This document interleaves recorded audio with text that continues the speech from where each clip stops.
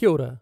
Welcome to Down to Earth Conversations, where we hear from ordinary people who are helping to bring a bit of heaven down to earth. I'm Andy Dixon. It's good to have you here. On Earth. On Earth. On Earth. On Earth as it is in heaven. On Earth as it is. On Earth as it is. Down to Earth. Hello. Welcome to this bonus episode of Down to Earth Conversations. Every now and then I'll be throwing in one of these bonus episodes. It might just be me sharing a thought, a bit more of my journey, or it might be a chat with friends, finding out what they've been drawing out of the conversations that I've been sharing. But I thought today I'd just drop in and share some thoughts that I've been having while in this lockdown. Like many of you, I'm in my home with a very different looking life than I had a couple of weeks ago. We have 5 of us in a 3-bedroom unit. The youngest, Cora, is 21 months and he needs a lot of attention. And as well as all of that, my wife has 2 businesses that have both had to go on hold for the time being. And then the kids are missing their friends and even missing just normal things in life like coming to the supermarket with me. Now, some of you are going to be loving this time, but I've found it a real challenge. So I've been asking myself, what does it mean to bring a bit of heaven down to earth in this space? Because life does look a bit different than it did a couple of weeks ago. One of the big challenges for me is that I have a history of battling with depression and anxiety. Over the years, I've learned a lot more about myself and my struggles, and I've learned those things that are important to keep me mentally healthy. The biggest of these for me is making sure I'm getting enough time to myself to recharge. I have a lower capacity for social interaction than many of you, and I'm okay with that. But unfortunately, the lockdown, which I'm all for, by the way, if it helps to protect the vulnerable from the virus, but the lockdown is pressing all the wrong buttons for me. It's completely shattered my ability to find those spaces of alone time, and it's made some of my other essential health mechanisms harder too. One thing that's always been valuable to me in these challenging times has been creativity. Creativity as a means of escape, but more so as a means of processing. It's been great for me in being able to find ways to express how I'm feeling and what I'm thinking. Last year on the Bible for Normal People podcast, I heard a Jewish rabbi saying that as a Jew, he's not afraid of chaos. He isn't afraid of dark times because in the Jewish tradition, which is also the Christian tradition, the story begins in darkness and chaos with an act of creativity. You know, God did his best creative work from within the chaos, within the darkness. So that has me thinking about the chaos that has gripped our world at present and brought much of it to a standstill. In this chaotic and perhaps even dark space, you know, what good can arise? How can we creatively bring life to ourselves and those around us? We can't really make people a meal and take it over. We can't invite people into our barbershop like Benny to have a chat, and he's not able to do that at the moment either. But we can send someone a message to let them know they're appreciated. We can't go and hang out with our friends, but we can give them a call to see how they're doing and really listen. For me as a poet and formerly a songwriter, words have been really powerful. Words carry so much weight. They have the power to bring life or death. They can build up or they can tear down. And in this space that we find ourselves in, with many of us spending even more time on social media, words are everywhere. So I've been thinking about how can I find ways to limit the negative words, you know, the ones that build my anxiety.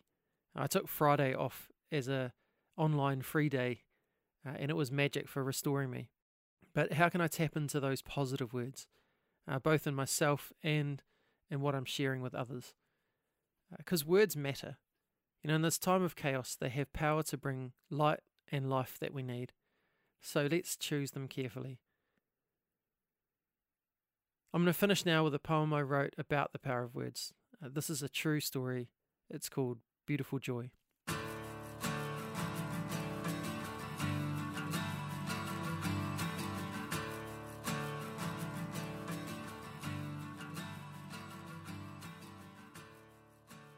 She grew up believing she was nothing. too coloured in for this whitewashed world, too far off white to be a beautiful girl because she knew beauty, spoke with a white voice.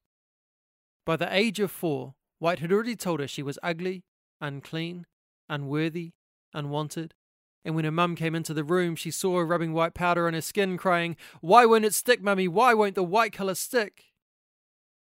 As she got older, the voices simply got stronger. No longer just a victim of verbal abuse, the verbals turned visual. Her eyes now lied to by white girls in white dresses with smiles of white teeth as she clawed at her skin to find the white underneath. Because those voices spoke from every magazine page. Not so much in what they said, but what they didn't say. Every page just the same, silent whispers of shame because, well, she got the picture. And this little white voice spoke its little white lies, and her eyes filled with tears as her spirit it died till she'd hide when the teacher asked a question. Trying hard to hide that fearful facial expression. Robbed of her joy, wishing she was alone, she'd listened to this voice and she had now lost her own until one day she heard a song. A song that declared that those voices were wrong. A song that declared what was true all along. It said, "Inside out you're a girl so beautiful." And this musical truth spoke straight to the crucible she had been in so long that she had thought was immovable, but truth became true for her, now indisputable, and something changed. She believed. Not all of a sudden, but little by little.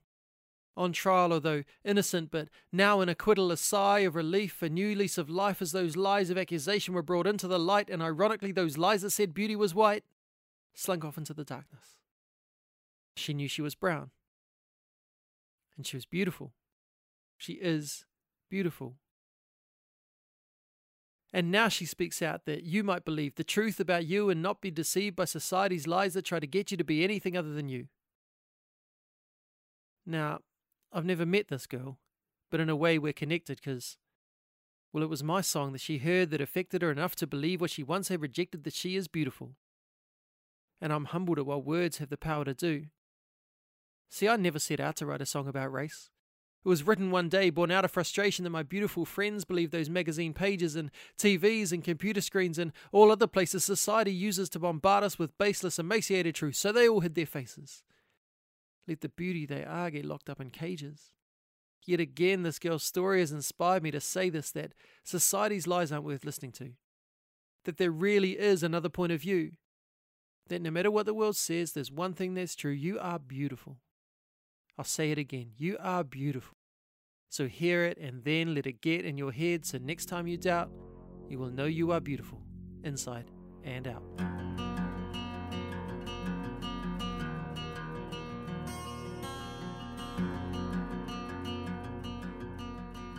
Well, thanks for joining me on this bonus episode.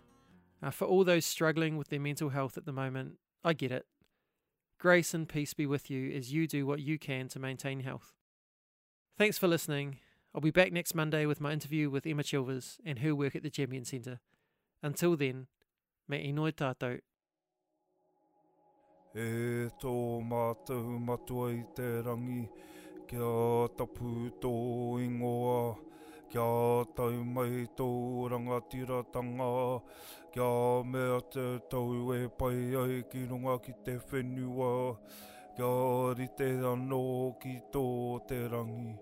Humai kia mātou ai nei, he taro mā mātou mō tēnei rā. Muro mātou hara, me mātou hoki e muru nei I o te hunga, e hara ana kia mātou. Aua hoki mātou e kawia, kia whakawaia. Engari whakaorangi a mātou I te kino. Our Father in heaven, hallowed be your name. May your kingdom come. May your will be done on earth as it is in heaven. Give us today our daily bread. Forgive us our sins as we forgive those who sin against us.